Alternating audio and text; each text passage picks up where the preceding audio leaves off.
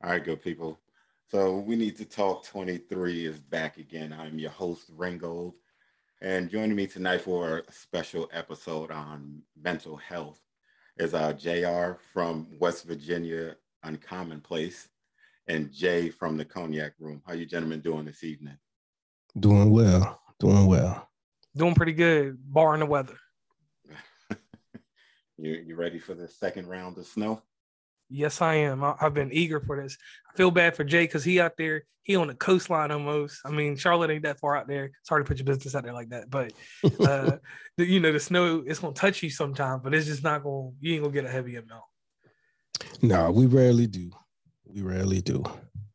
But the snow that they get is significant to North Carolina. I'm from Jersey, so when they say snow, I know what real snow is compared to DC, Maryland, and Virginia going south. So yeah. Yeah, and I tell you a bad thing about where I'm at is like I got that stuff coming off Erie Lake, and then I got the Indiana snow and the Kentucky snow. I get three different types of snows that pass through me like a filter, and the mountains take some of that shit away from people. And then the rest of it hits y'all, or if you're in Maryland, you're lucky because every time something comes through from Cleveland and down, it's gonna smack West Virginia, and you barely see anything. Luckily, we don't get it too bad here. What we got the other day was a shock. I was out of town. We got home right before it started snowing. So, yeah. but just to jump in, I do have something that I want to start in terms of mental health. So I know we are getting more things that are trickling out now, but I'll ask you all. So when you saw the Antonio Brown situation, since we are speaking of on mental health tonight, what was your initial reaction when you heard or saw, what was coming down? I'm not talking about what we know today from, the statement that he put out today and things, but when you saw it on Sunday, what was your take on it? I don't know, man. I don't know if I really had a serious take on it just because it's typical for him, basically. You know what I mean? I think a lot of people just felt like, he's being ungrateful. He's being, a prima donna or whatever. I think that I mostly looked at that situation and I said, here is a man that really doesn't fucking care. Very true. So I didn't, in my personal opinion, I didn't at that time attribute any of his behaviors to a mental health issue. But I'm one person, I will say this, just as a disclaimer, I'm very slow to throw that label around. Yeah. Okay, now I'm going to say this real quick.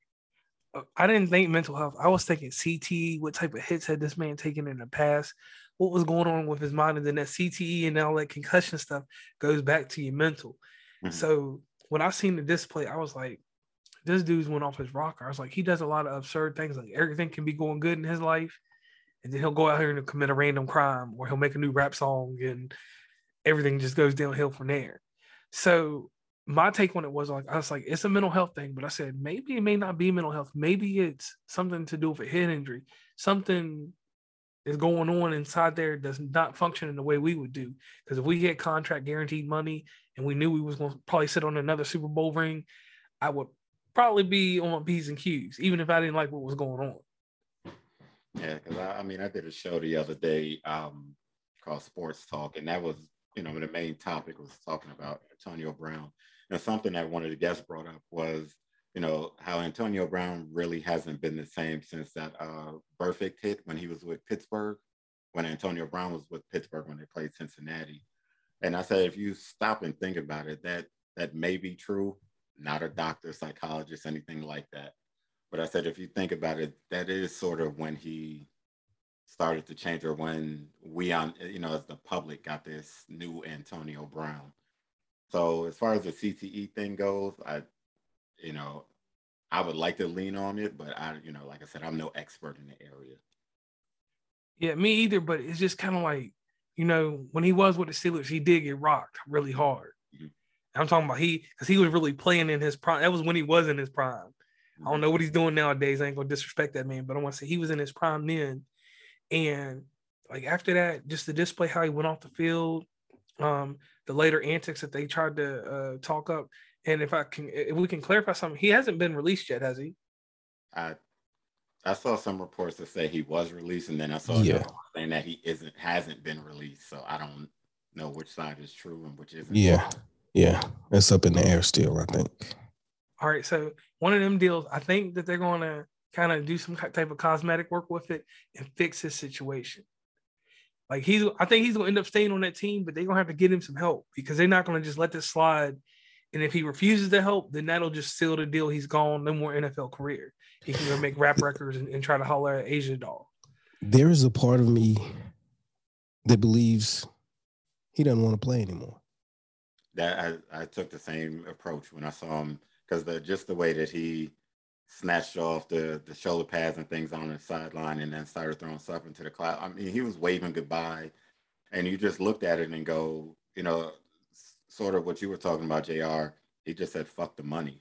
Fuck this Super Bowl. I have won, and I think he was just comfortable in his skin and where he's at, the way he ran off the field. He was actually happy. I don't know if you saw the footage with the Uber driver and all of that stuff. Yeah. It was almost like he was relieved, and he's just like, hey, let's go live a little bit. Let me go live some life a little bit. I don't know what disciplines these guys are really under. Like, I don't know it from an experiential perspective, but I mean, he just seemed relieved to be done with that shit. And I know what that feels like. I've been there. Yeah, I mean, sometimes, like I said, it may not make sense to others, but to us, like you said, that just to have that off your shoulders, like, he probably hasn't felt that good about something, walking away from it since maybe high school. You know what I mean? Freedom. Yeah, freedom. Between the hits and the schedule and training and practice and everything, like you said, that freedom is something that no amount of money can truly give him. I agree with that. I definitely agree with that. All right. So let's jump into some of the questions here. Have either of you ever experienced a terrible occurrence that has impacted you significantly? Examples may include being the victim of armed assault, witnessing a tragedy happen to someone else, surviving a sexual assault, or living through a natural disaster. That's a deep one. You got that? You got that first, Jay, or do you want me to get it? I can get it, man. I think I have a very qualifying one. My oldest child committed suicide at the age of 24 years old. And it was unexpected. And it's probably the most traumatic thing I've ever dealt with in my life. So yes, I'm still dealing with, because this was only maybe 3 years ago. So it's still very fresh, very new. And I've come to the realization that it never gets better. You just learn how to live with it. Very, very true. And I'll let you go, JR, before I chime in. But, all right, and I can say on this, everybody knows one of my experiences. I did lose my wife in 2019 to gastric bypass surgery. Like, that was something that kind of, like, it ripped my soul away. It kind of made me harden, and it made me a little different than what you would have seen when I was doing my podcast in 2018. And then the other things, I lost my dad. We lose a lot of people. Now, like a serious traumatic event like being robbed or something like that. Nah, I ain't been robbed or nothing. If someone ran up on me, I would try to, defend myself. But like a death, I can say the death is the thing that kind of moved me and messed my psyche up. It made me become two different people.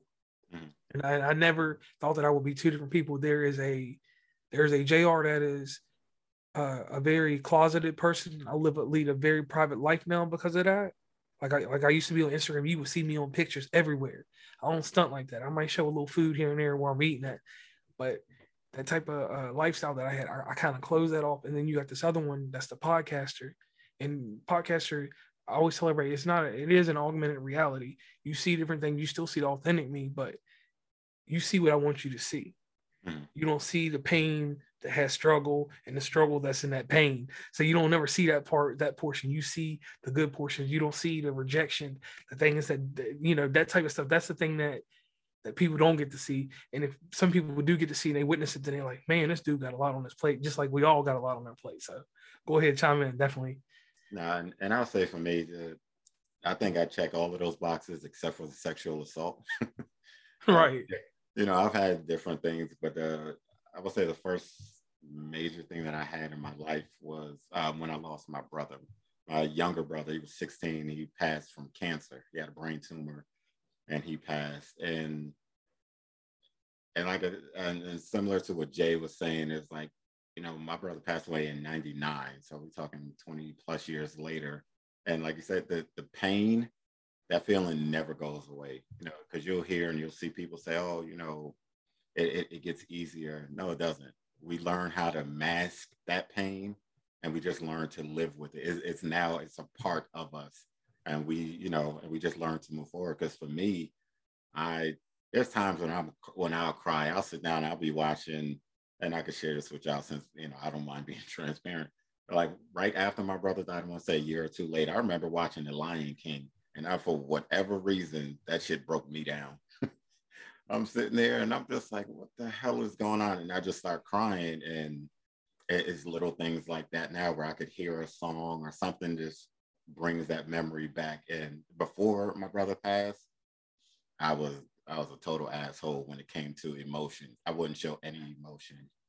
Now I'm a little bit better with it. And that comes from, having three sons since my brother's passed.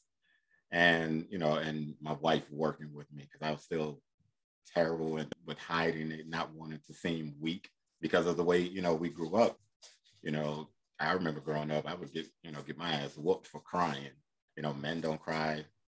Me, I'm background in West Indian, so in the West Indian culture and stuff, men don't cry, men don't show emotion. So for me, it was, all right, I got to hold this in. But now it's just like, fuck it. I need to release this, because holding it in makes you a ticking time bomb. And 9 times out of 10, you're going to end up going off on the wrong person. So to what you said, Jay, yeah, we just learn how to mask the shit. It doesn't get better. We cope and we deal with it. We make it a part of us.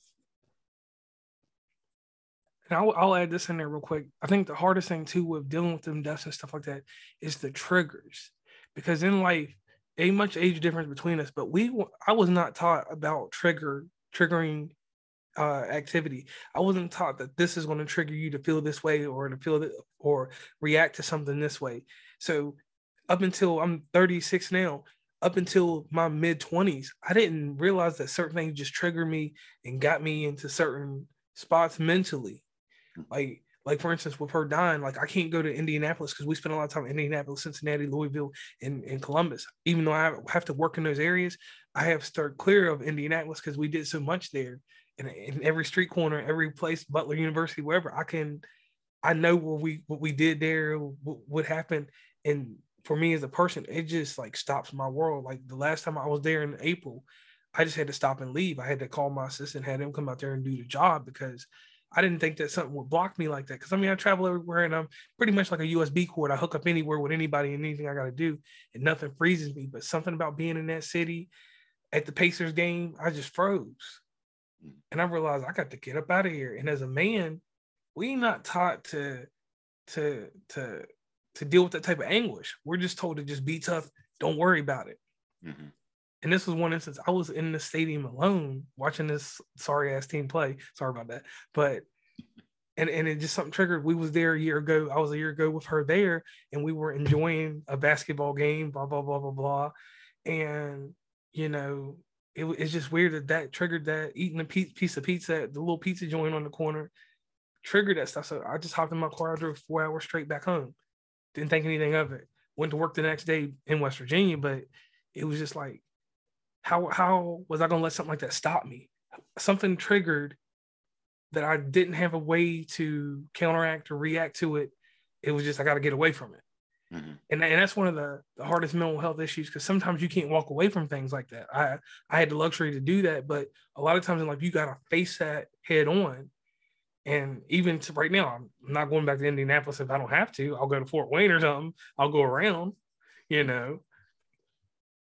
So, Jay, do you have anything else before I ask this next question? Nah, man, not really. I will say this, like when you talk about triggers, I believe, and don't ask me how, man. Like I truly believe, and I know that a lot of people believe that they're gifted and they're special in different ways, and most of us are. Mhm. You know what I mean? But I just feel like my gift and my way of being special has always been more so tied to my emotions and my ability to see things, almost like see things from the inside out, so to speak, or to see things in a manner that other people can't see them.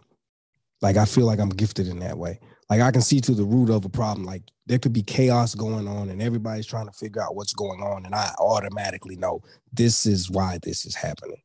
It's just a gift. Okay. And it works most of the time. Didn't work with me and my child or that situation.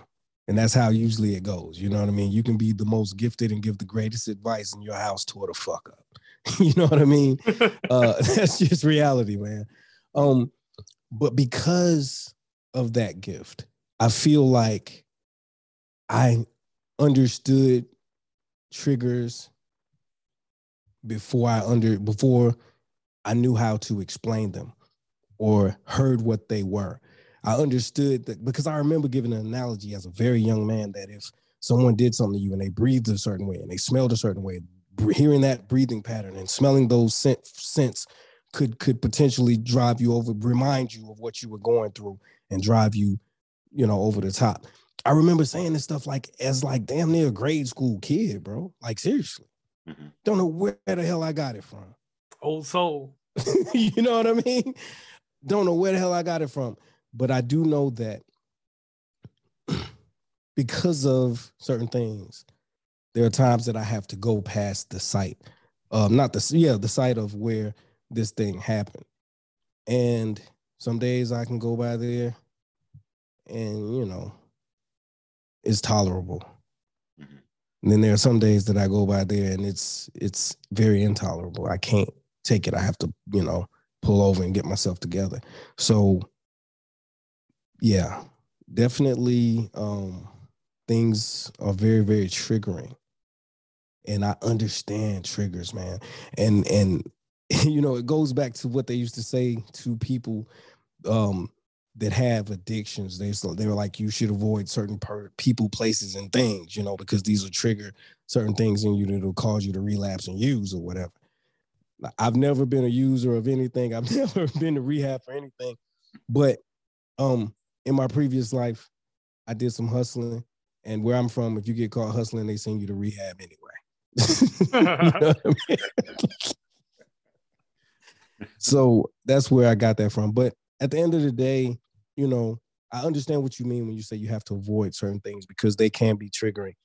And I've often, I think I don't intentionally or purposely go to these locations or to this location. But I think when I'm required to go past that location, I don't avoid it because in some twisted way, I feel like it's going to make me stronger. It's going to help me grow through this thing. It's like I don't want to avoid it, if that makes sense. It makes sense because I don't know, I liken it to, when you're learning to ride a bike. You fall off the bike, you're going to scrape your elbow, scrape your knee, but you're going to get back up. You're going to get on that bike. It's just sort of working your way through it, no matter how tough the situation may be. So going past it, so I totally get what you mean when you said you ride. Some days are good, some days are bad, but you don't totally avoid it. And like for each of us, it's different. Because like for me, I don't have a lot to where I can say, oh, this is, my brother passed away in the hospital. They told him he wasn't going to live 3 more years. He was 13 when we found out. He actually lived 3. They gave him 6 months. He lived 3 more years, so he made it till he was 16. So, it's just, I get around his birthday and things like that is when I get down. And I noticed that this year. I was talking to my wife and I was all good. And then the anniversary came around and my mood just went total shit. And And sometimes you don't even realize why, because that happens to me around the holidays because my daughter's birthday is around December. It's December 8th. okay. And so I realized like the past few years, I've been kind of the Grinch at the holiday season. Yeah. And I didn't realize why until like this year. I was like, I get it. I know why. Yeah, same. Yeah. My wife was like, maybe you need to go talk to somebody. And it's just like, I don't need to talk to nobody. I'm like, all right, it's only going to be a week or whatever the case is. And then I'll be fine. And that's usually what happens. But like I said, it got to a point to where I didn't want to do anything, like, oh, we're going to go do this, this, and this. All right, you and the boys go ahead. I'll see y'all when y'all get back. I just wanted to be by myself. So, I mean, I totally get that. But I will say this, sort of like you said with your ability. One thing that I picked up too is that I'm very, very calm. Like I am on here now. I'm like this all the time. Like you said, chaos could be going on around me, and I'm the one in the group that's like, all right, let's relax. We gonna get through this. But what I learned in learning that I'm the calm in the storm, I have my own storms that I'm dealing with. And the thing is, I'm taking on everybody else's shit. So then when my shit boils to the top, it's just like everybody crap that they piled on top of me. Instead of me releasing it, I hold it in also, and then everything just spews to the top. So I get that once in a blue where I'm not calm, but it's good because I get to release all of that. And thankfully, I don't. I, yeah, I know you see the bar and stuff behind me, but I'm not a heavy drinker. I drink when I do the podcast when I'm out socially, but I don't have any real vices to where it's not like, oh, I gotta have a drink. I'm feeling this way, or I need to go smoke some weed. That's not my thing. So I mean, it's just different things. So for you, Jr., have you noticed any I'll call it superhero, any superhero abilities that you picked up since? Man, I'm gonna say this because I deal with a wide range of people. I was talking to these witches one time, and they was talking about empaths and other stuff. Because I have to take an approach to learn everything. I'm one of the people I want to know what everybody's thoughts are. Ain't got to be my thoughts. And I sat here and I listened to these witches. They was telling me about empaths and some extra stuff, and I was like, them some good things. The word is divinity or divine stuff. Um, all those divine notions and stuff, that's all fine and dandy for someone that has to have that in their moral set, in their morality set. But for me, no superpowers and nothing like that. The only thing that I got, and now it's a certain period of time. I know, like in February, and I know in July, like when she died, and then her birthday, I got to stay to myself, get inside that bubble, and just do what I got to do for me, and not worry about everybody else. And then the other thing I had to do is I had to learn this valuable thing, and I learned this at about roughly 3 years ago. You got to have a memories museum of people. Some people you got to place inside your mind and let them sit back on the shelf inside your museum.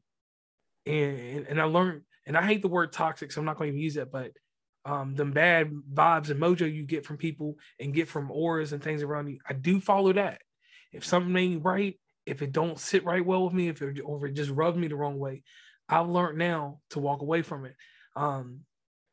Coincidentally, though, I hollered at a feng shui lady, and she was telling me some things. I had her on the show for an interview, and she was just going over some things with me. And just to tell you guys, I was about to enter into a business venture with someone today, and I was rocky about it before. And this lady she kind of, and it's weird because feng shui is a Chinese metaphysics is something totally different. We can talk about that another time. But just from the way that she talked about things, I didn't enter into that agreement. And she told me not to enter into that agreement. She said, collaborate and do what you can do that way with them people, but don't bring them people into your fold. So I will say certain aspects of certain divine thought I use, but I ain't out here reading minds or this and that. If the lady scribbled some numbers on a paper and threw some dust in the air and she figured out this, and that, and I ain't say nothing to her, I kind of got to go on a limb and go with what she's saying. Because she ain't know me from a can of paint. That's true stuff. It's true stuff. But we all have some ability. Like I said, it's just we may not necessarily call it an ability, but it is there. We all have it in us. Some of us are, great at being an asshole. Whatever it is, it's still an ability. It just depends on how you use being that asshole in certain situations. All right, so let me articulate it then. I got attributes that get me into certain situations that I should be in, and I have attributes that get me into situations I shouldn't get myself into. Yeah, there you go. I'll say that all day long. That's your ability. So out of the things that I mentioned before, and I'll go first to kind of give, an example of what I mean. So something else in there, like a terrible occurrence to me is, and I touched on this briefly on some other episode I did or interview. Like a terrible occurrence for me is how, speaking to a lot of things going on now with the police and all this other stuff, how you'll have a lot of people, podcasters, whoever, that say, oh, the police, white police are evil, this and that. I always go the other way with it. And I know I piss some people off, but I've always told people all of my bad incidents or run-ins have been with Black cops, not white cops. To the point to where, like I said, I'm in Maryland. I used to work, federal security and stuff downtown DC. And I was on my way to work one day and I got pulled over.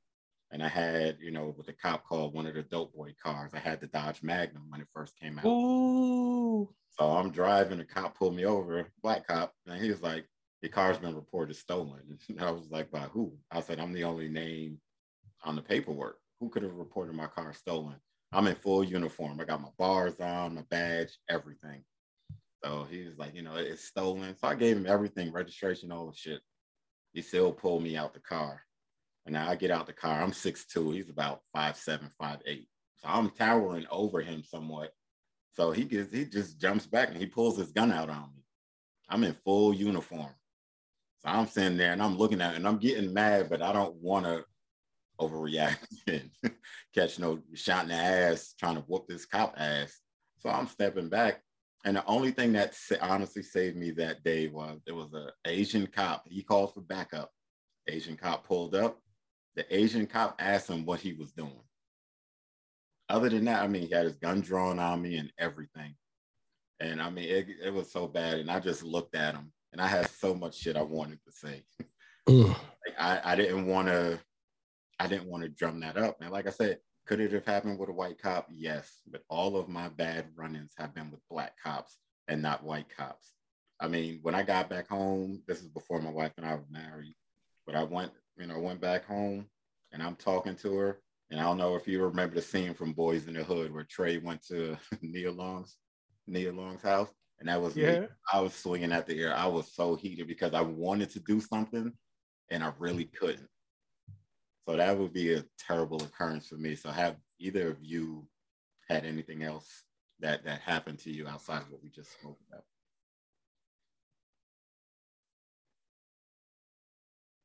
Oh yeah. I live in West Virginia. And this is crazy. People going to take this the wrong way. So anyone that gets triggered by this and gets upset, please remember that I am originally from Virginia. So I'm from Virginia is a mixed breed of things happening. Oh yeah. Because you can be in one spot and there be no racism, you can go to another spot and it's racist as hell. Mm-hmm. In West Virginia, the craziest thing is like you said, I've had counter racism. The opposite racism, it should be racism I get from white people that I get from Black people of our own kind.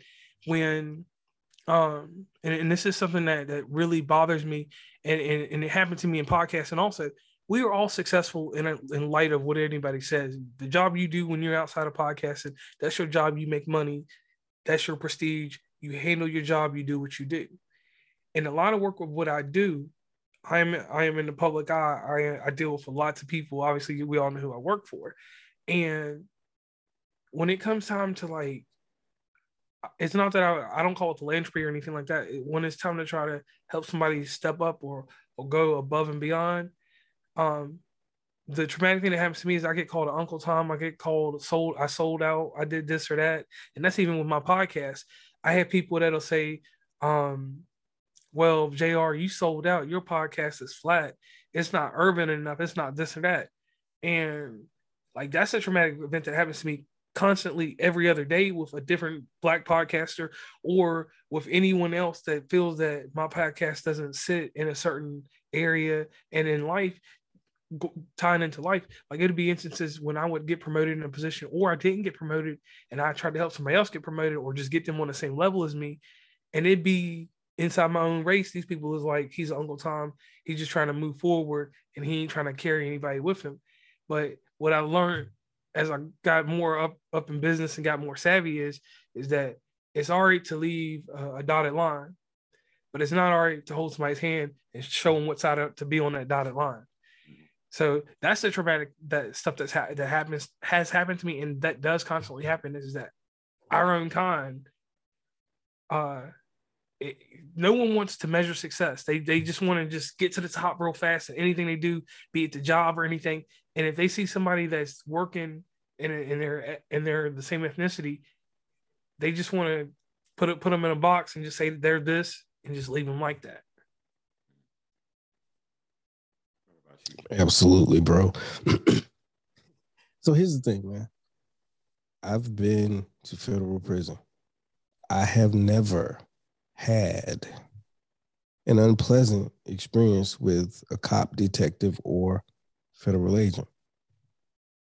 Don't know why. Well, I partially do know why. Won't get into that. You get more bees with honey than you do with vinegar. You know what I'm saying?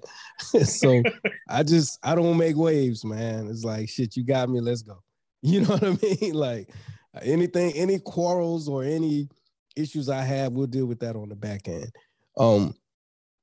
But I feel like some of the, outside of that, like some of the most traumatic experiences that I have had have just been from like kind of similar to what the brother Ringo was saying, from my own people, but not in the sense of our own people, but not in the sense of being a cop, but just being other Black males who, for whatever fucking reason, decided that they should fuck with me.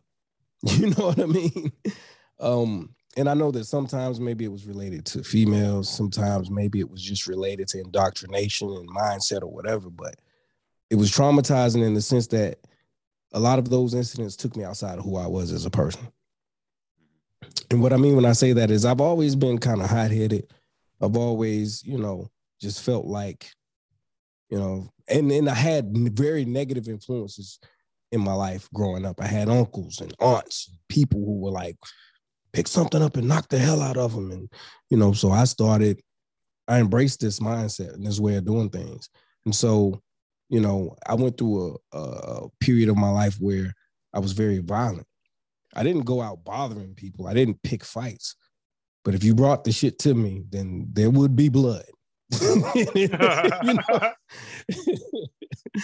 So that was very traumatizing to me, man. It was traumatizing to me to have to be put in a situation like that, number one. And then number two, looking at why. Like, I did nothing to anyone, I'm minding my business. People want to fuck with me. And now I'm forced into a situation where I have to do things that I don't really want to do.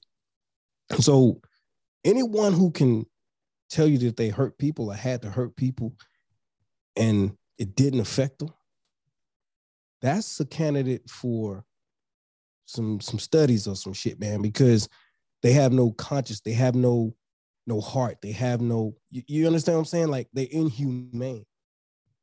Because at my worst state in life, when I did some of the worst shit that I've ever done, man, those are things that I look back on even now and damn near shed tears over.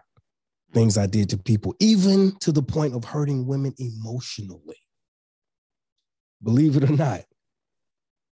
Like, I've teared up just thinking about some of the things. LL said it best. You know what I'm saying? Crying to myself, look what you've done to her. You know what I'm saying? So, and that's the whole thing, man. Like, everything that traumatizes us doesn't necessarily have to be excessive and over the top. Like, some things are, But there are some things that affect us and traumatize us that are just as simple as, I did something, I call it warring against your heart. I warred against my heart on some shit, and I'm having a hard time making peace with that. That's trauma, bro.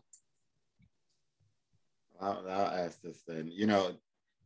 So do you think like because I will say this, I don't think that your reaction is bad, but do you think that your reaction may seem over the top to either yourself when you reflect on it now, or to others because you're sort of doing it to our own people? Because I think that the shock for us, like let's just say the first time that it happened and you really noticed what the hell was going on, you step back and go, I don't believe that this motherfucker that looked like me is giving me this much shit.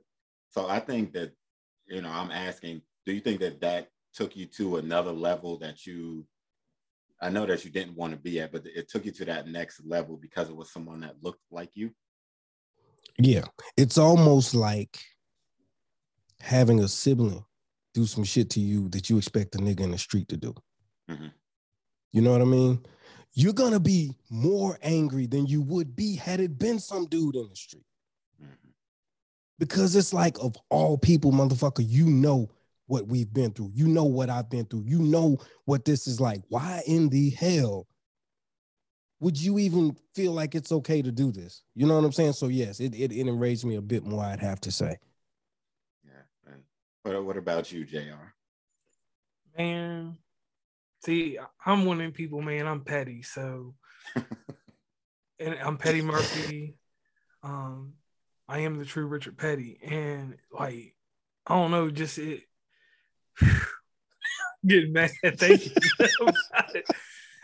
Yeah. If it comes from out of my camp, it's worse than it being a stranger. Being a stranger all day, I can look past it.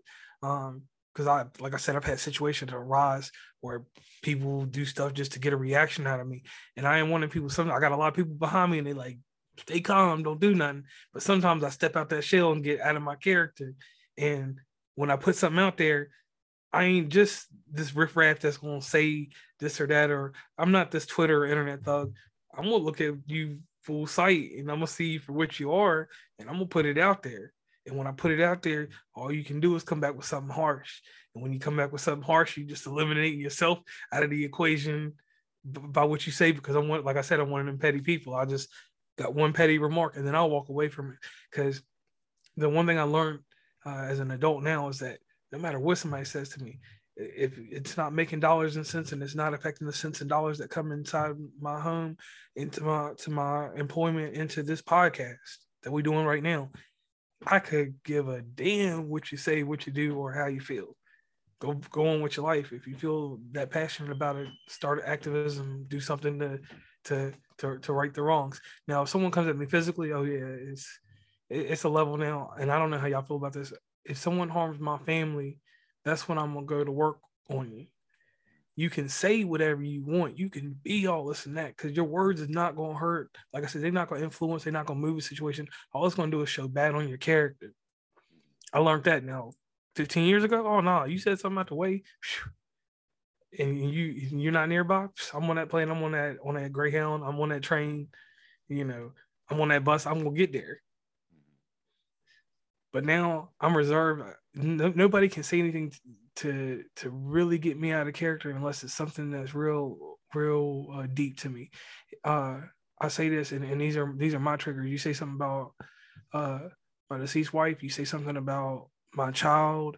You say something about the lady I'm with now.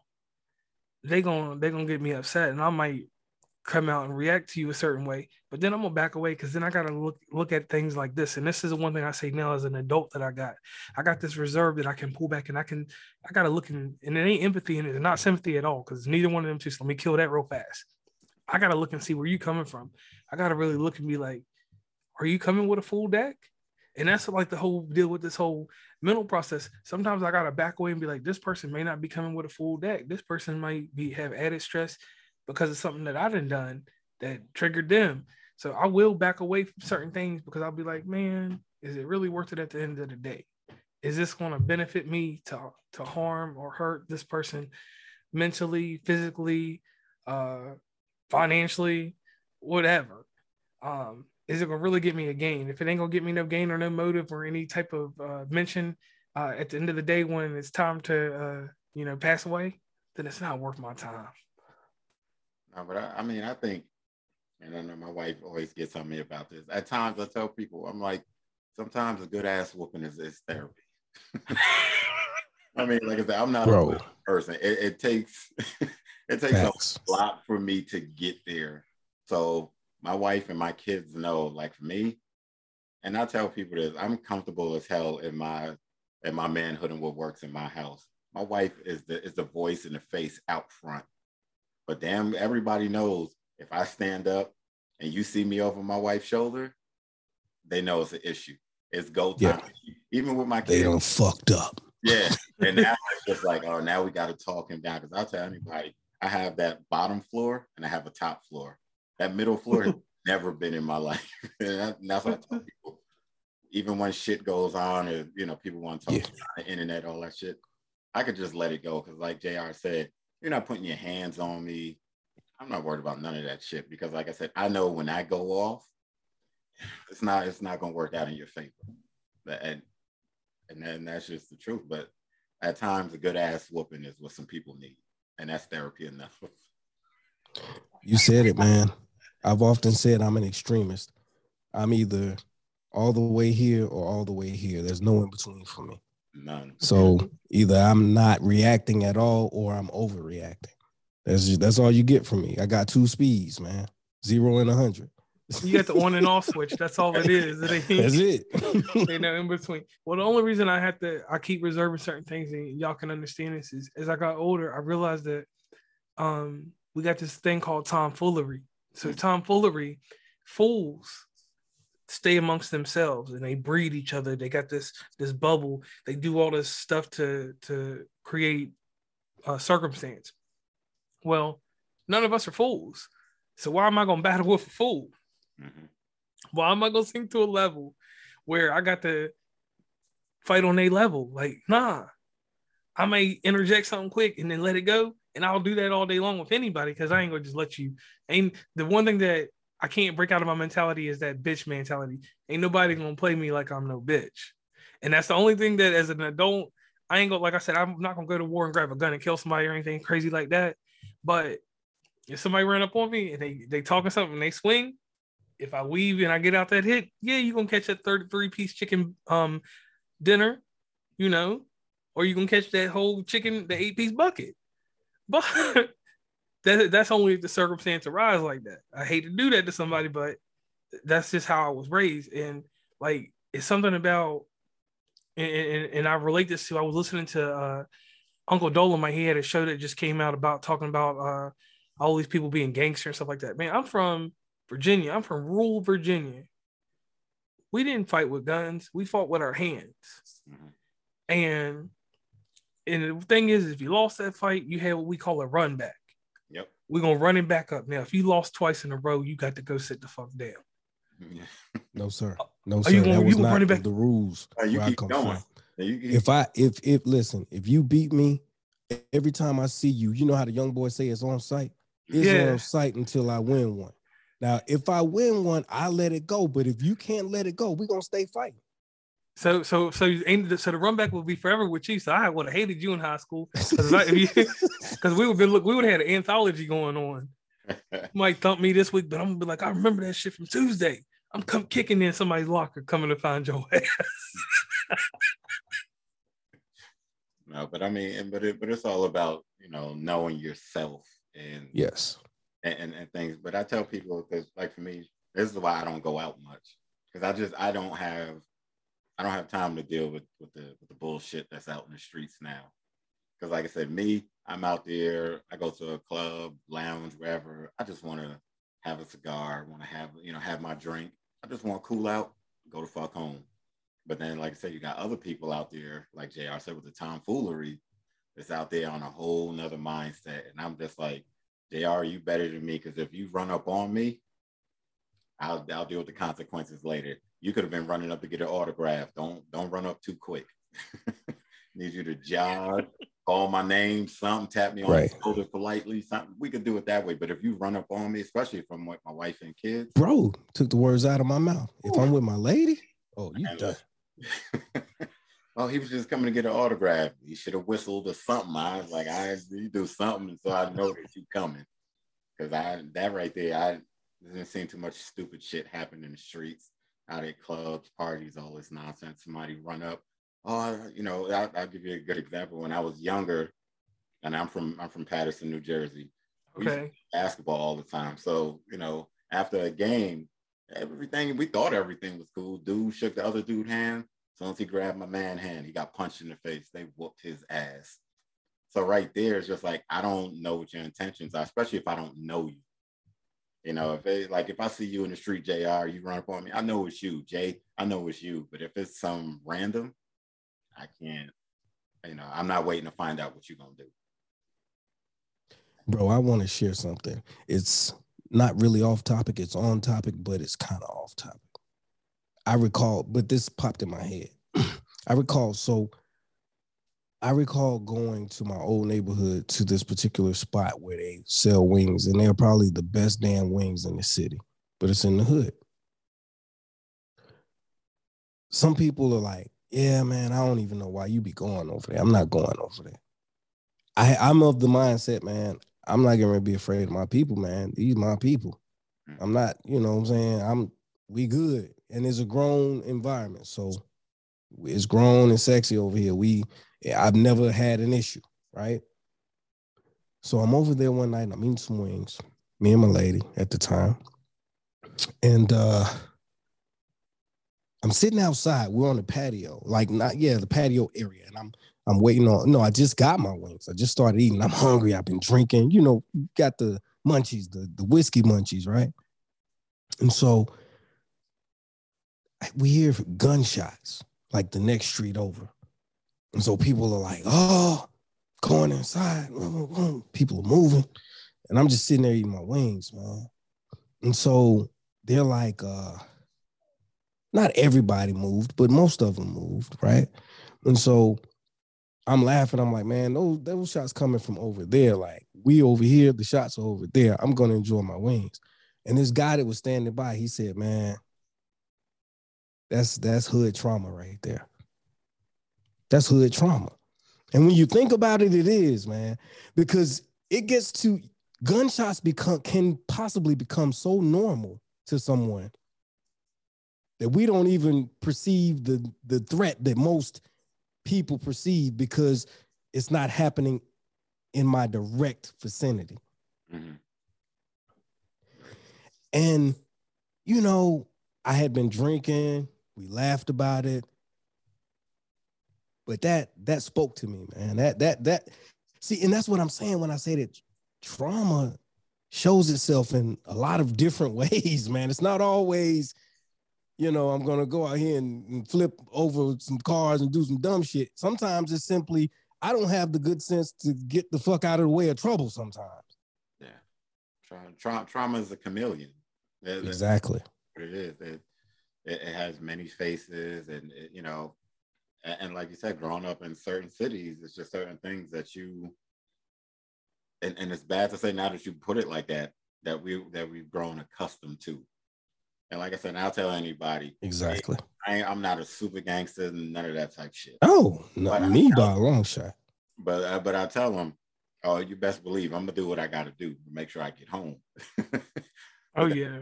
So I'm just saying that to say, I didn't grow up around a whole lot of guns and all that type shit. But even like now, I'll hear someone walking down the street, car backfire. People, oh shit, no, there's a car backfiring. Exactly. Like, and I just even if I hear gunshots, it's just like, all right, that's not close. It's not exactly. There you go. Right, it's not close. You know how close that shit is, but not up the street. Yeah. No, that's like 2 blocks. That's far away.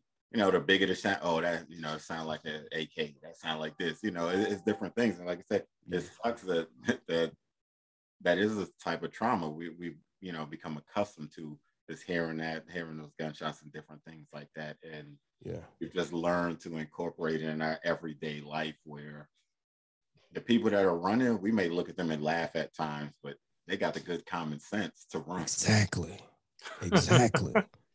Bro, like that's the thing. Like I've been in the club and a fight breaks out right next to me and people are getting up, moving their chairs. And I'm just sitting there because of like post-traumatic shit from prison, bro.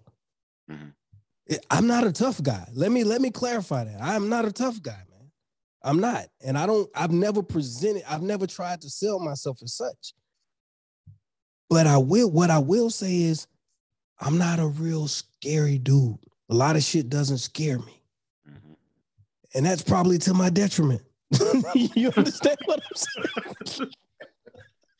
It definitely can be, because I don't go looking for trouble, but it's just certain, like you said, certain things it just doesn't move me. Like acting dogs and growing up in the city, I could walk into somebody, oh, that dog is loose. I ain't worried about that dog. I mean, like I said, might be to my detriment. I'm not thinking I could go up in, what's his name, Jack Hanna, go up there and talk to the animal, no shit like that. But I'm not gonna run either. You know what I mean? Exactly. Dog, grew up in the city, been around dogs all my life. Exactly. And that's the thing, bro. How many of you guys have found yourself in a situation where you were actually afraid or nervous, but you refused to show it? Oh man, all the time. I'll give y'all one real quick. Growing up in Virginia, my family moved, like my father's side of the family moved to Maryland. Like that's where they lived, Prince George County. They was out there, Suitland. It was the Marlow Heights. They was around everywhere, Landover, Baltimore. So being a country kid, you know what I'm saying, a country for the suburbs too, the gunshots that we hear are from hunting. And if it's a domestic and somebody's getting killed, that shot, you hear it in the trailer park, you know what it is, you knew how to bounce. You got to wait for something like that.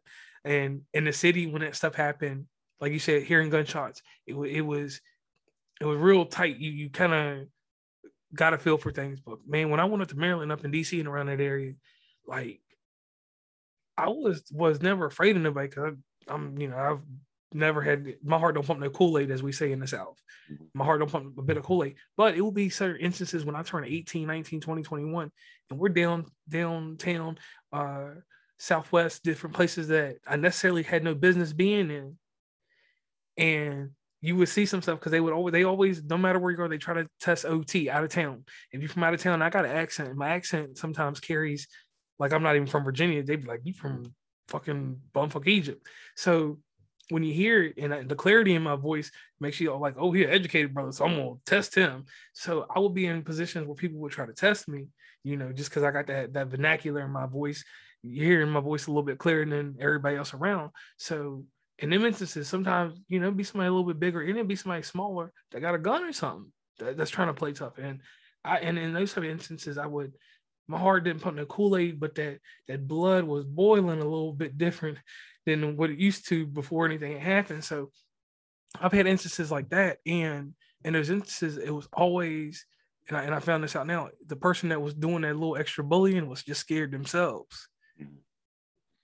So I learned that it's a lot of fear that goes into the other person when they're trying to present violence or something negative. So ever since I learned that, I was like, okay, I can play this calm and cool. I can walk away from this, because there's something underneath all this ogre skin and shit that's bothering that person. I ain't a doctor. I'm not a psychologist. They ain't a friend of mine. So fuck them. Let them go on their business and let somebody else handle that.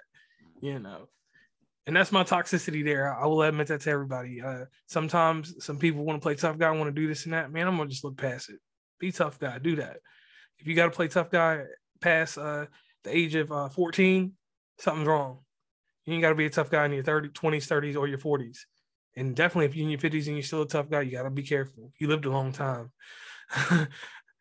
It's crazy. You see OGs getting popped now. You see OGs getting popped and all this crazy stuff, and this mentality that you got to be hard. I've never understood that, because the hardest person still gets knocked down by the softest hit. And that's true in anything. That's even in boxing, because we didn't see some hits. Some people get some really soft hits. They took hard hits the whole time. Get touch, get love. I call it a love touch. Get a love touch and hit the ground.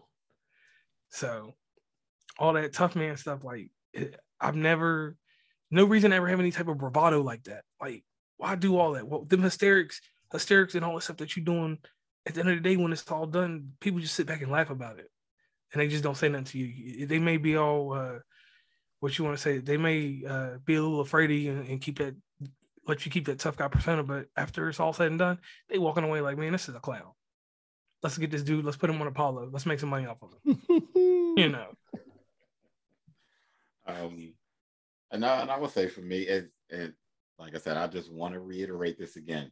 Not no super tough guy, but for me, there's been times when I've been scared, like being with my wife and kids, because like I said, I'm either calm or I'm going off. And my fear has always come from, being in instances where somebody want to play tough. And it's just like, my kids really going to see me do this. And because I already know if I'm going to catch me a charge, protecting myself, protecting my family, I'm going to go all the way. I'm going to get my money. Mm-hmm. And that's my thing. It's just like fear of the unknown. Because sometimes you're afraid of what you're going to do to them. Yeah. And, yes. And my wife has been around, I've only reacted like that one time. And I mean, it's to the point to where my mother and my wife couldn't even calm me down. That's how mad I was. And it was just, and they were telling me what they were saying to me. And for the life, I couldn't tell you anything anybody was saying to me. The only thing I remember, and they told me afterwards, they said, we were pulling you back and you were dragging us. That's how mad I was. So like I said, I can't honestly think right offhand of anything where I was scared for myself necessarily, but I was scared for the person and what my kids or my wife and my mother would have seen me do in that instance. Because like I said, for all the people that have never been in a real fight or a street fight or anything like that, there is a real place of where you black out and you really don't know what the fuck is going on. So, I mean, I would say that was my instance of being afraid of, and like I said, when I sat back and thought about it, it almost brought me to tears because I'm like, if I'd have got my hands on this person, it would have taken me away from my kids for however long, taking me away from my wife. And I would have, hurt somebody. Like I said, I ain't trying to kill nobody or hurt nobody for nothing stupid. Like I said, protecting my wife and kids, that to me, that's a whole separate conversation. But man, if you get that, man, you're one of the ones that I'm gonna have to pull the tranquilizer gun out on. Just put you to sleep with some of that ketamine or something. That's the way that sounded. But that's why I stayed to myself, and I could let a lot of shit go. You can talk all the shit you want. You're not close to me, you're not putting your hands on me. I'm cool. But that's that one place I don't like to be because I totally lose control. Yeah. So what about you, Jay? Have you been in a position to where you've been afraid and just refused to show it? Absolutely, more than once. That's part of the reason why now okay. So if you pretend to be something long enough, you'll start to believe you that shit. You understand what I'm saying? Yeah. And so I feel like I pretended not to be afraid so long till I honestly inadvertently put myself in enough situations where I should have been afraid to now I'm at the point where I'm truly not afraid. Does that make sense? Yeah. Yeah. I remember one time we had some beef with some older guys in the hood, man, and they heard about a little plot we had concocted, right? Some little plans we had, right? And so they caught me walking down the street at night by myself, and they were like, "Get in the car." I'm like, "Man, I ain't getting in there." And they were like, "Oh, you getting in here? Get in the car." And they showed me a little something that made me decide that maybe I should get in the car, right? So I got in the car, and they were asking me questions and stuff, and I was terrified. But I remember saying to myself, I'm young, dude. I'm like 16, 17 years old. And I remember saying to myself, if they're going to do something to me, they're going to do it. So ain't no point in me bitching up now, right? So I was like, so I leaned back. And they were drinking. I was like, man, can I have a drink? I'm a kid, man. But I'm trying to bravado. You know what I'm saying? So, got the drink and had the convo with them. And I'm like, man, it's not even like that, man. Like, y'all older than us, man. Y'all know y'all was wrong for what y'all did. Y'all was riding down the street. You hit the lights. trying to shoot at us. Come on, man. Like, having conversations with him. And so one of the dudes was like, man, I like this little nigga. Let him out. Now, I don't know what they had planned to do to me, bro. I'm being honest with you. Maybe they wouldn't have. I was a kid, so maybe they would have just beat me up and put me out. I don't know. But dude was like, I like this guy, man. Put him out. You know what I'm saying? Let him out.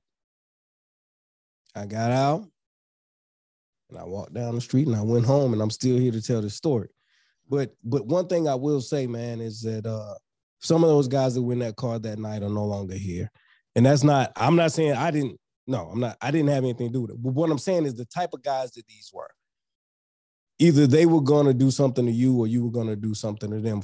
So for them to even consider letting me go, when I look at it in retrospect, I'm like, man, like maybe they just respected the fact that I was a kid, and then how I presented myself, whatever else. But these were like those dudes, like really those dudes.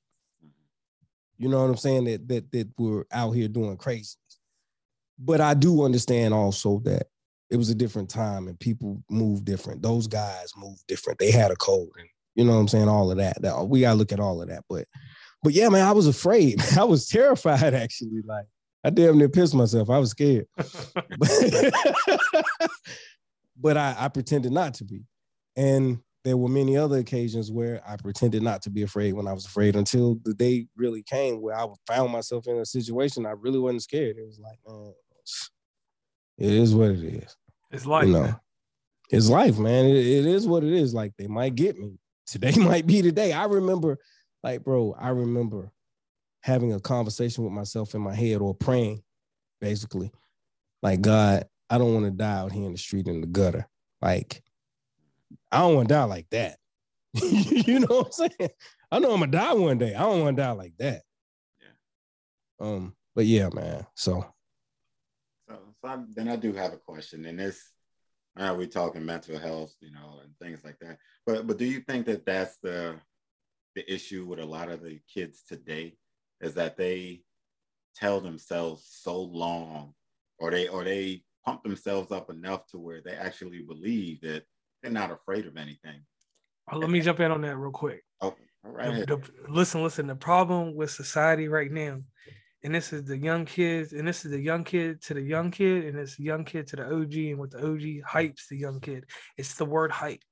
The hype man, the man with the knowledge, the man with the experience. It's the hype man that garners respect.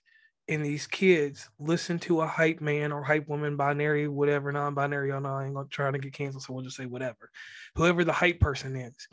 The hype person is a person that never gets touched. Because the hype man, I don't care what he hypes up, ain't nobody gonna run up on him because he's got somebody that he can hype up to run up on them. It's that hype person. That is what's wrong with society and what's wrong with this generation. There's a dude out here that will glorify this, and that, and do this and say this and that, but won't be about it. It'll be a lot of fake fuckery going on in the streets, and if it's in the suburbs, everywhere else too. Don't matter where the fuck you are.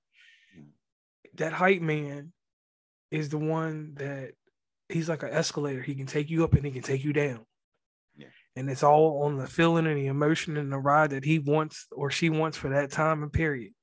And I said she too, because we all know that there's some women that will hype some shit up and have you out here running up on somebody like CJ from San Andreas and doing some crazy stuff that you wouldn't do. Because even I know when I was a young boy, and when I say young boy audience, I'm saying this like 16, 17. I ain't talking about as an adult.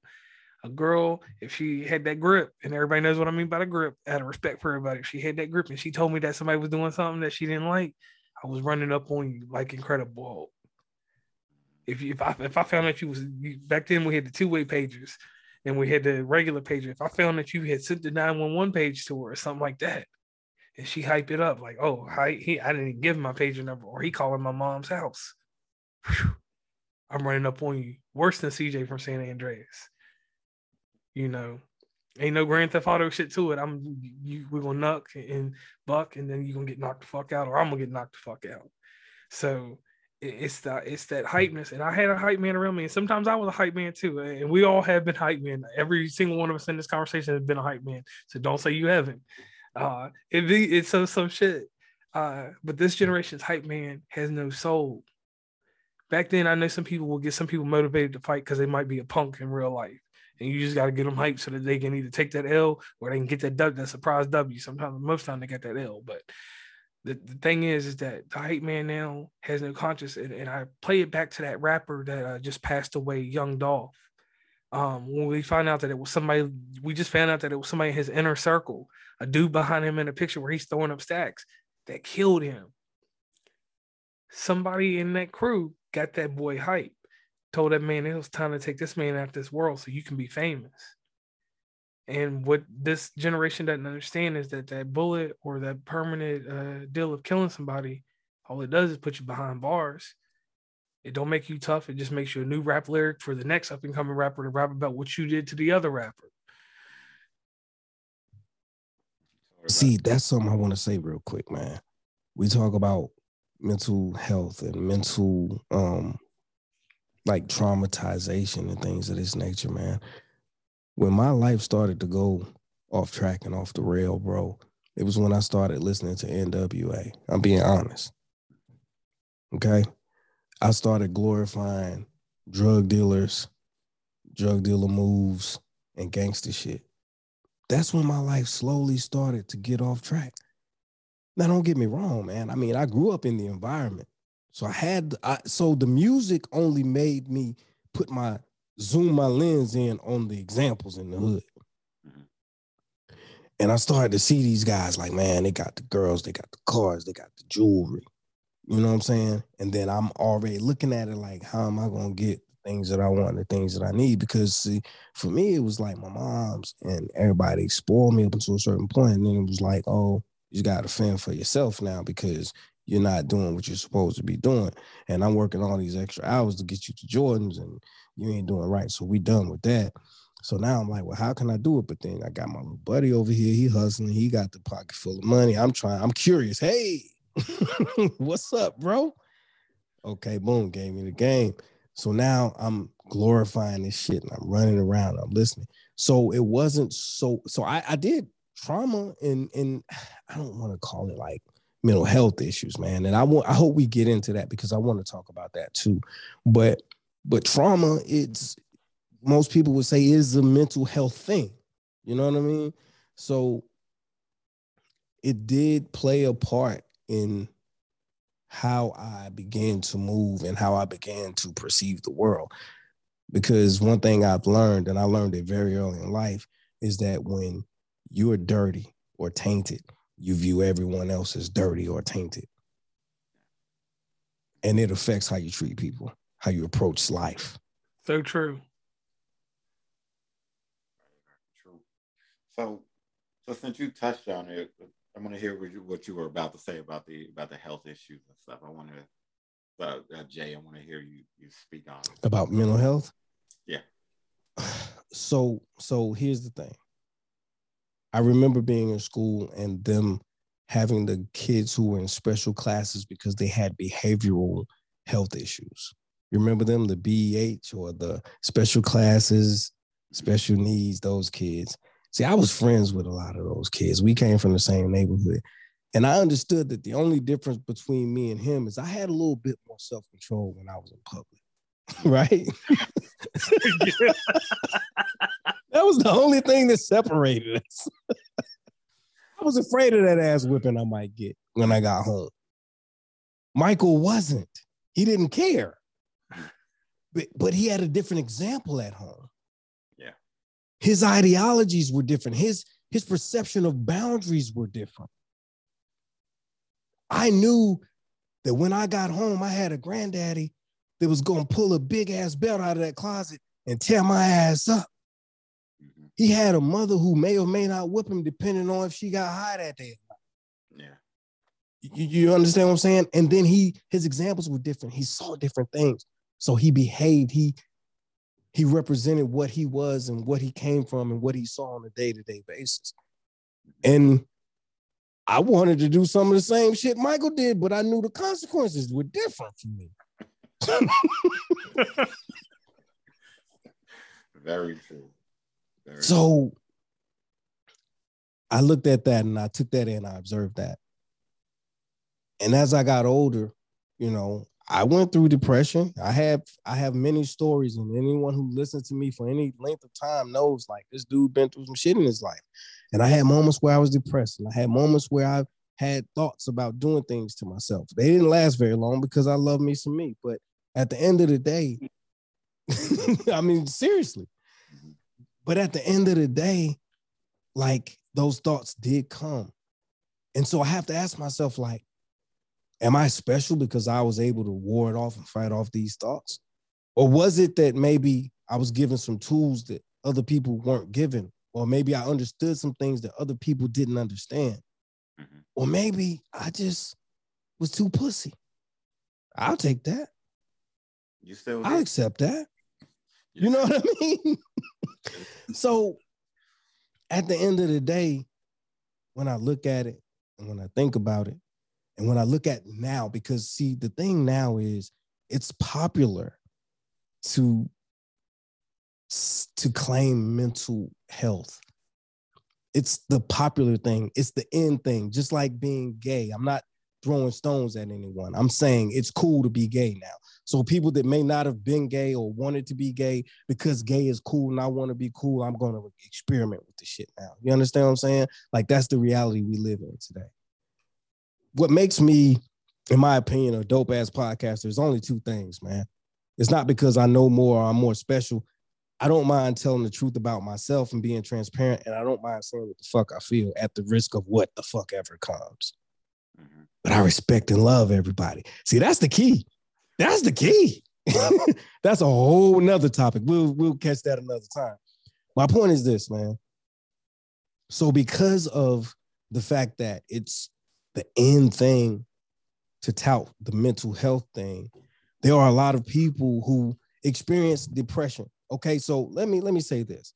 Everybody, if you are a human being that bleeds red and lives and breathes, you are going to experience some form of depression in your life. It does not mean you have a mental health issue. It means that you're a human being and your ass is depressed. It happens to everyone. But there are some people who experience depression and say, I'm struggling with mental health issues. There is a difference between being depressed and being depressed all the time. Yeah. People who are dealing with mental health issues are depressed when the world is treating them at the very best. There is nothing wrong in your life and you're depressed. You have everything you've ever desired. You have everything you ever wanted, and you are still fucking depressed. When these things happen, then you should start looking into some counseling or something. And I'm not saying that you shouldn't otherwise, but what I'm saying is, if everybody who experienced a bump in the road starts claiming mental health issues and running to all the psychiatrists and taking up all the appointments and taking up all the time, what the fuck are the real people who are dealing with real mental health issues going to do? Mm-hmm. Let's cut the bullshit, man. Let's stop playing with this thing. I'm sorry, bro. I'm sorry. Yeah, I feel you on that. So let me give you the tell of the tape on the other side. All right, we're going to go back to March 1994. My father passed away. My father was a complete man. My dad, from balancing the checkbook to making sure the education that we provided with, the athletics and everything that we did, my dad formulated it to a T. All my mom had to do was go do her job and enjoy her life, spend her money on the weekend, do what she wanted to. She was still a mother, but this man even came home and cooked. She cooked too, but he was flame. Her shit was trash. I love you, Mom. But anyway, so my mom's life, everybody sugarcoated everything for her. They didn't let my mom experience life. Everybody protected her. Sort of like how you got that point guard that you let bring up the ball up the court, and that's your decision maker. But you don't always let them take shots and come down the lane because you're going to need them later on because they do more than score. They're the whole psyche for the team. So my mom was not a point guard. My mom was like the seventh man off the bench. And they candy coated us. And her little idiosyncrasies are the things that she was not compliant with or wasn't on point with fell through the cracks. And this is a lady growing up, born in 1958, growing up through the 60s and 70s. So her mental health issues went undocumented.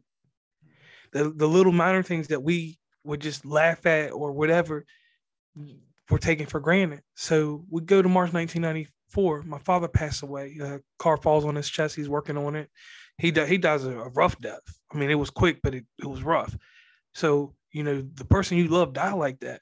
The person that took care of you and was able to deal with your deficiencies, as someone would call it. So we didn't know these things. So my mom, we're young. We get a life insurance policy. We become rich off that. I ain't gonna even sit here in front of y'all. My dad set it up to where when he passed away, we went from being middle class to upper middle class. So my mom has people around her. She's got money. She's taking these trips to Atlantic City. She living the baller life, still taking care of us. But my grandma putting us on the bus and taking us to school and living in our house while my mom is out partying and doing whatever she wanted to do. Reality hits. My mom's got to get a double mortgage because that money starts running low. And she's owing people money in Atlantic City. She's owing people money because she's out here gambling. She is a womanizer in the sense of, we'll just flip it as a manizer. She's out here running game on dudes, driving Jaguars. My mom was living the life. All on, and no one understood how her mind warped so much. So 94 to 96, she went through $100,000 that quick. I mean, I had my mom, and you gotta understand, at that time I would have been 9, 10 years old. I had my mom give me $1,000. I went to the store one day, and I'll always remember this. When the Sony PlayStation came out, the Nintendo 64 and the Sega Saturn came out, my mom gave me cash, and I went in the store and bought them with a set of games and an extra controller. In the 64, I had 4 controllers. And that shit was bread back then, because that Saturn was $500. And today it would be at least $1,200 to $1,300 now. So I didn't realize that my mom was going through all this stuff. So I'm learning this as I'm coming up, and she's giving us money. She's showering us with all this stuff. So we're giving this falsehood that everything's all right. But my mom is breaking down. She's grieving, but she out here spending cash and acting like cash money millionaires. So September 1996, she tries to board an airplane going to Washington, D.C. to catch up with her lover in D.C. Well, she got hair rollers in, and she's out her mind.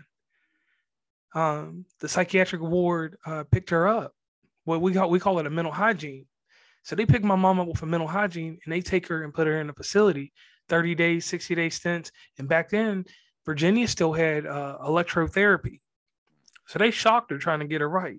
Back then, it was what we call Prozac. Prozac was what straightened her out. So Prozac and lithium, both of them two, stole my mom from me at a young age. So as I'm getting older, we didn't go get counseling for this. Our grandma, she's a wise lady, my mom's mom, and she's telling us what's happening. She's telling us that your mom is a manic depressant. Your mom, at some point, we didn't do what we needed to for her. We looked at the little flaws that she had or the little deficiencies, and we laughed at them and thought it was cute. And we didn't take the time to realize that this person actually has issues. So later on down the road, from 1994 to about 2001, that I didn't have no mom. My mom, and that's up into my sophomore year of school. So my mom is in and out of facilities. She's jumping back and forth just to get sane. So eventually, at some point, they just cold turkey take her off of medicine. They put her on a Haldol shot, and she gets that Haldol shot to this day. That Haldol shot is the only thing that keeps her sane, keeps her flowing, and keeps her going in a manner that she can function. So mental health to me, like I agree with what you said, that people do take it to a certain degree and like they're using it as a fad. But to me, now it's opening up a door of taking away the stigma and the taboo, because in the 70s and 80s, and even up until, I won't even say up until 2004, like we didn't really deal with mental health. And I see the issue that you see with mental health, because people are just flashing, life's not good today, so it's a mental health day. I need to take time off and do this and that. Nah, people shouldn't use it casually like that. I do agree with you on that. But it's a stigma and taboo that is being demythed now. Like there's no myth to it anymore. People actually have issues. And when we find, like you said, a clinically depressed person like my mother, a manic depressant, that's someone that should be glorified and you should learn about it. It shouldn't be this little casual, I'm just going to be I'm going to have mental health issues for today, or this and that. Like you said, it shouldn't be a cop-out. And I wholeheartedly agree with that. But the one thing I will say is that in our society, because of the cop-outs now, the people like my mother get left behind. And then when they get the help that they need, exactly. When they get the help, people around them ridicule them because people are like, yo, my mom was a high roller. My mom had everything. We had 400 acres. I lived a good life. I ain't gonna sit here and lie to nobody.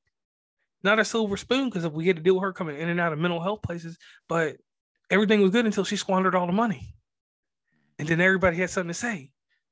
It wasn't all hunky-dory, and the people that was friends weren't her friends. It was her enemies that came and saved her, which is sad. And that's why I say sometimes you got to keep them enemies in a certain arm's length. You can't let them to the barbecue. You can't let them come to the cookout. We don't do picnics.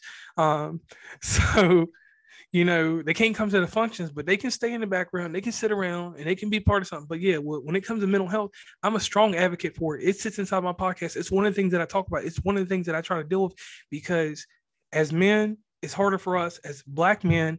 And everybody says that everybody wants to jump in for being stereotypical. When I say this as Black men, white men, I'm not going to even say a race. I'm just going to say this as a man.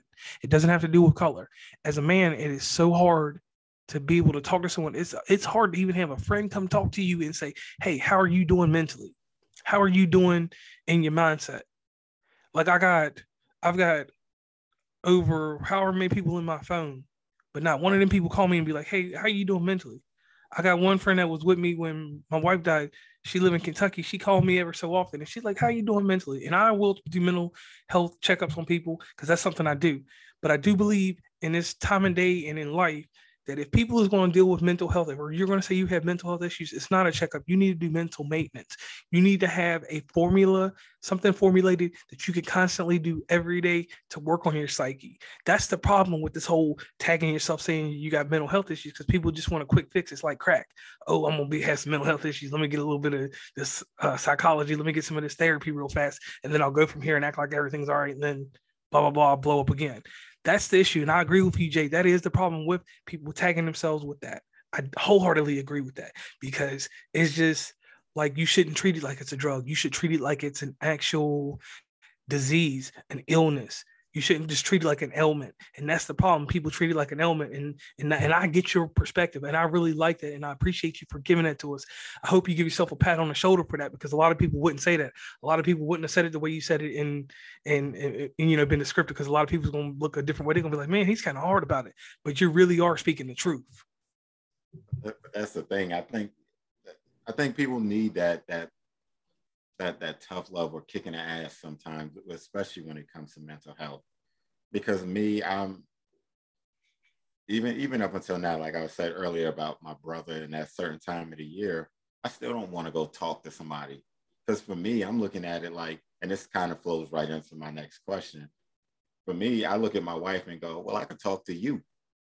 Not knowing that, yeah, she's the ear, the sympathetic ear, she's my wife, she's going to listen.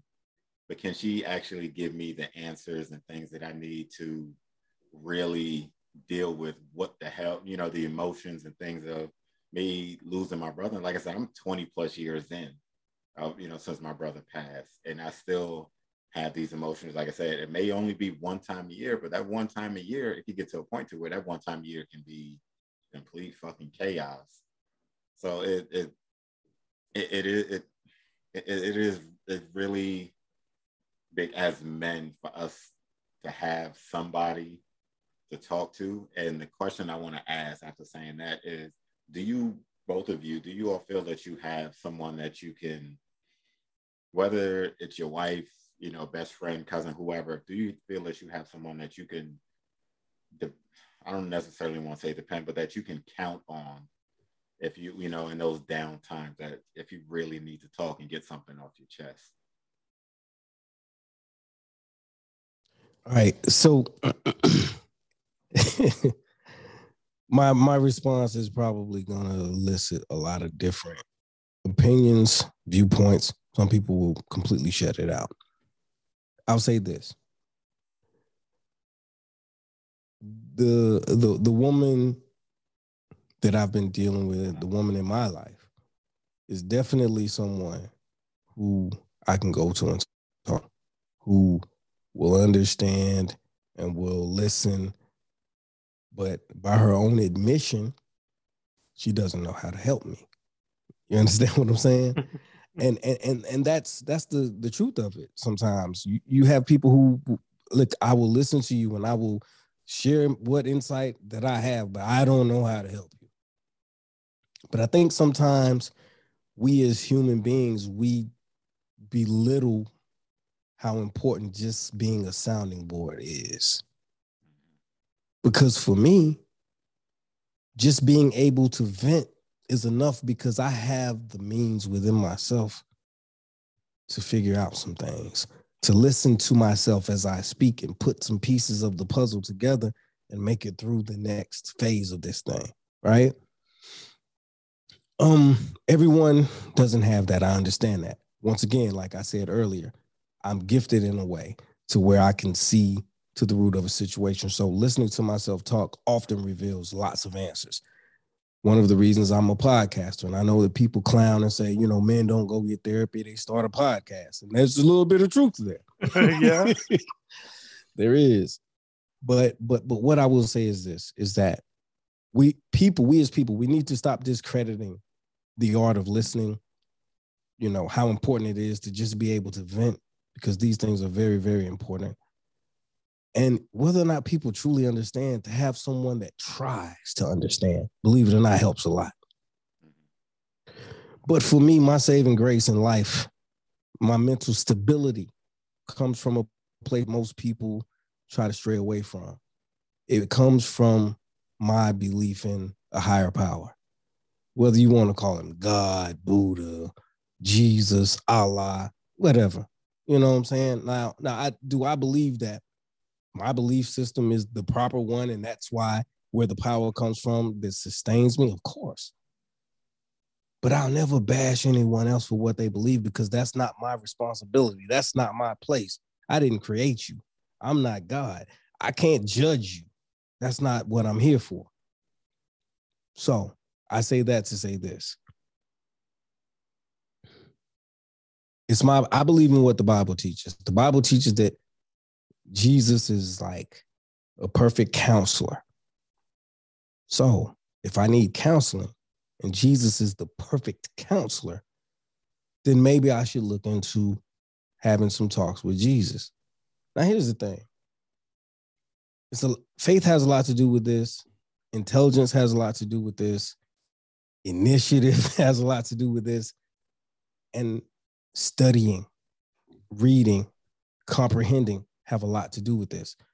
It's my belief that when I have questions in life and I ask those questions and I pray about those things, the scriptures yield the answers. So I drink, I curse, I'll fight. I'm not above cheating and fornicating. I'm not above any of those things. But I don't have to be perfect to allow God to be God and to love him and to allow him to love me. With that being said, there's never been a situation that has occurred in my life that I didn't have the answers for, that I didn't receive the answers for through my faith, prayer, and study of the scripture. That's where my strength comes from. Can't speak for everybody else, but I find stability in the fact that I can go to the one who created me to find answers that apply to me in my life on a daily basis. I don't pray every day. I don't read the Bible every day. I don't have a dilemma every day. But if I did, I know where to find the answers. I know where to find the encouragement. I know where to find the strength. And so I encourage anyone and everyone to find a way to get in tune with your spirit and your higher power, because it's there that I feel like all the answers do truly reside. And, I'm not, like I say all the time, and like I've said, starting this off, like I'm not special. I'm no different from anybody else. I've been through just as much trauma, if not more. But I feel like, I'm doing a pretty good job of coping and existing because I've found a way to seek the answers. So Am I saying that you shouldn't seek counseling or seek help or seek a psychiatrist? I'm not saying that. But what I'm saying is the first time, listen, I lost months of content when my hard drive or an external hard drive went down on me. I had a freaking meltdown. I had tears running out of my fucking eyes, man, as a grown ass man. I'm not ashamed to say that, bro. I was hurt. You understand what I'm saying? I wasn't boo-hoo bitch crying, but out of my frustration, yeah, my eyes pissed a little bit. My point is this. That could have been, you know, there are people that, in reality, there are people who would have gone through that and decided, you know what, life ain't worth living. I'm going to kill myself and everybody else in the fucking house. That's a reality, especially now. We see that type of shit every day. I blame the vaccine, but we'll talk about something else. My point is this. And then, you know, it's all good to joke and everything, but my point is this, man. At the end of the day, we could all find reasons to lose our shit. I'm not out here looking for reasons to lose my shit. I'm looking for reasons to keep it together. And that's what we need to do. All right, now. Yeah. Now, for me to answer this question, we're gonna go deep. Now, y'all gotta understand, I'm an R&B dude. Rap music don't tickle my fancy. I was Atlantic Star back in the day, so I had this thing called codependency. It's unhealthy. That's what they try to tell you. But I got a codependency on everybody. I had people that I talk to, like I can just call you out of nowhere, even if I just talk business with you. You might not know, but that might be helping me get some shit off my chest that I want to tell somebody. I spoke with a man today. He don't even realize that he helped me out because I was able to just get a little quick announcement about something that we've been talking about for a while. I told this man something today, and he knows that something is going to go into fruition very soon. And telling him that took a weight off my chest because it was like, man, I don't want to share it with no other motherfucker. But me and this motherfucker ain't that close. But I'm gonna share it with him, and we're gonna rock it out. They didn't even know what they did. So after that, I went about my day, ate my chicken biscuit, ate my au jus roast beef, and kept getting up. So my codependency is like this. Stacy, that's my girlfriend right now. I have codependency on her. Michelle, the wife that passed away, I got a codependency on her. Certain little things that these people do that keep me sane, keep me straight. Not in the sense of they're the fuel that keeps me going, but they're the enrichment, the nourishment that goes inside the fuel that keeps me going. So my codependency is like this. You're never going to know what you do for me, because if I tell you what you do for me, then you're going to ruin it. So I will say I do have an unhealthy trait of codependency on people. And the witches told me that I shouldn't be like that, but I was like, man, fuck them witches. Because my codependency keeps me sane. It keeps me going. It keeps me being 170% that I got to be for people around me. It keeps me being that charismatic enigma. And I'm not Jeff Hardy, but I'm just saying it that way, that the people need that encouragement, that people need to keep going and stuff like that. So my codependency runs deep. Having an institute of thought with morality, which that's what we call religion. And I will say that again, an institute of thought with morality, that is religion. That's the bar for me, as Dewan would say from Grown Man Logic. So having a belief system, having something that reiterates who you are, what you should be, and how you should conduct yourself. I do wholeheartedly believe in that. I always tell the story. If you were on the island and I told you that Captain Hook was the devil and Peter Pan was God and that the angels were the fairies or Tinkerbell, you're going to follow suit with that. And that's going to be your belief system. And I'm going to give you certain things that are going to build your morale and take you to another level, which you get these things inside of any type of religion. I don't care what it is, even if it's whatever, but we ain't here to talk all that. If we're going to do that, we'll do another episode one day. So my thing is that you got to have building blocks. You got to have a system in place to take care of yourself. If you do not have a system in place, you will fall by the wayside, because these people that don't have systems, and I ain't knocking anybody, but I see it too much. It's a lot of bravado, it's a lot of hypeness, but when they fall, they fall.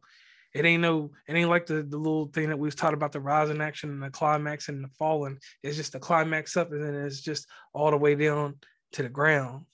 So inside of that, I just try to, keep things level and that's basically just me. Like outside of that, I can't necessarily, poke fun or say this or that about anybody and how they get to where they need to get to. I just say make sure you get to where you need to with your mental health. If you can't do that, it's no reason to even bother with your mental health. If you're not willing to have that system set up and something that is reliable for you. If you don't need people in it's video games or it's whatever vice that you have that vice, do that. If you don't have vices, then you're going to fall by the wayside. And I'm not talking about drugs. I'm talking about something that's going to actually stick with you, like the podcasting and things like that. Like I podcast certain episodes, it's for my mental health. Certain episodes, just like what we're doing right here. This is therapy that we just did out of nowhere and we didn't even know it. That's the way we're doing therapy. We're not doing it by the book. We're not doing it with a psychologist or a trained mental health professional. Because as men, and I don't care what any of these psychologists, psychiatrists, anybody says, sometimes it's better just to do it this way, to get it out in the open, get it out there, and just let it be.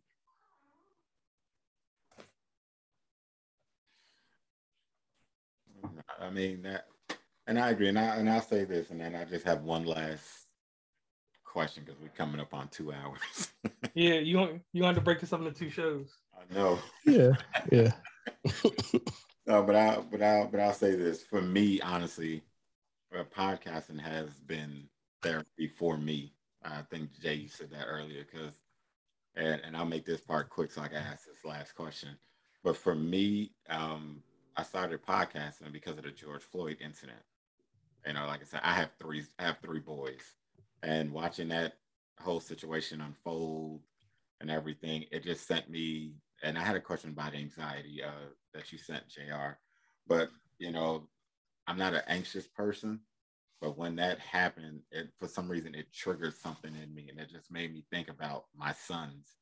Because having 3 boys, 21, 16, and my youngest will be 10 next week, is just, all this time I've always told them, I'll protect you. But now seeing that no matter how well my wife and I groom them to walk and act outside this house, they can still be killed in different things like that. So like you said, the podcasting for me was great therapy because it forced me to talk. I'm not a big talker. My wife laughs and says, for somebody who doesn't talk a lot, you do a lot of talking when you podcast. And it's like, this is how I get all my shit out is doing the podcast. Other than that, I'm kind of quiet and shy somewhat.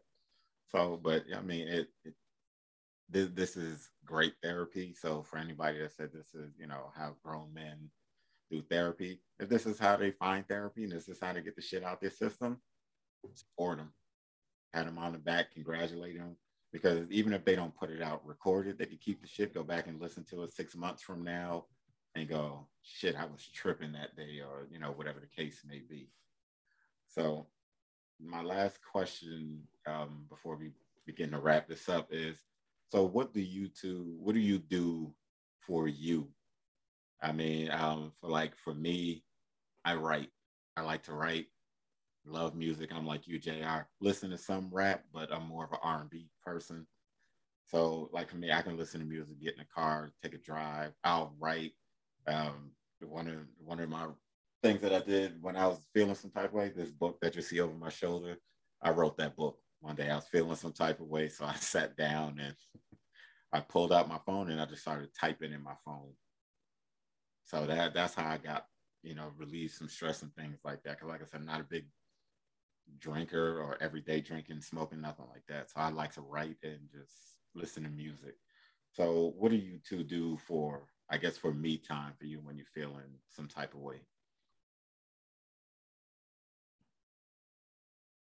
You want me to go ahead and jump on it, or you got it? Oh, you got it. You can go ahead, bro. You can go ahead. All right, so I'm real simple, man. Like I told you, I'm one of them R&B dudes. I listen to Babyface, and I'm gonna tell y'all why. I'm gonna go into this real quick. And these songs have no meaning at all. They don't have nothing to do with my mental health, but for some reason I can listen to them if I'm getting anywhere sad or just something crazy. It's one song called "And Our Feelings" by Babyface. Don't have nothing to do with nothing, but it's just a sad ass song. And then it's another one. Hold on, let me scroll to it. I forgot it. I apologize. It's called basically, if you listen to the Tender Love album, that you good to go. Where's that song at? I had it too. Where Will You Go? Them two songs, they ain't got shit to do with nothing that's going on in my life. But I can hear them sad songs, and then everybody sings with Babyface. So I might be in the car. I gotta be by myself when I'm doing this shit. But I might go down the road and look at somebody and sing and throw the little hand out there like that and bring it back up to them. They're gonna see me do a little performance. And I know that sounds a little psycho or crazy, whatever. But I can take them two songs or anything in Babyface's catalog. It's a newer one with Tony Braxton called I Hope That You're Okay, which all right, I hope you're okay. I can not base it on everything and just take certain lyrics out of it. And I'm like, this is going to help me through the day. And then I blank out and go ahead. The video games, I don't play as much as I put out there, but I'm a genius with the Mario Kart and Smash Brothers. So I will get in there and do what I got to do. Watching a movie, and everybody knows I'm the projector king. I will set up, I make it a point, even when I'm done with this interview, I'm gonna go off and me and old lady's gonna watch a movie on projector. I'm learning about Harry Potter. I never watched it 20 years and I never watched the shit. So I'm gonna watch Harry Potter 4 tonight. And if I got anything wrong with me, I'm just gonna fall asleep during Harry Potter, and that's mental exercise for me. It always goes back to the music because for some reason music has been with me from the 45s to whatever.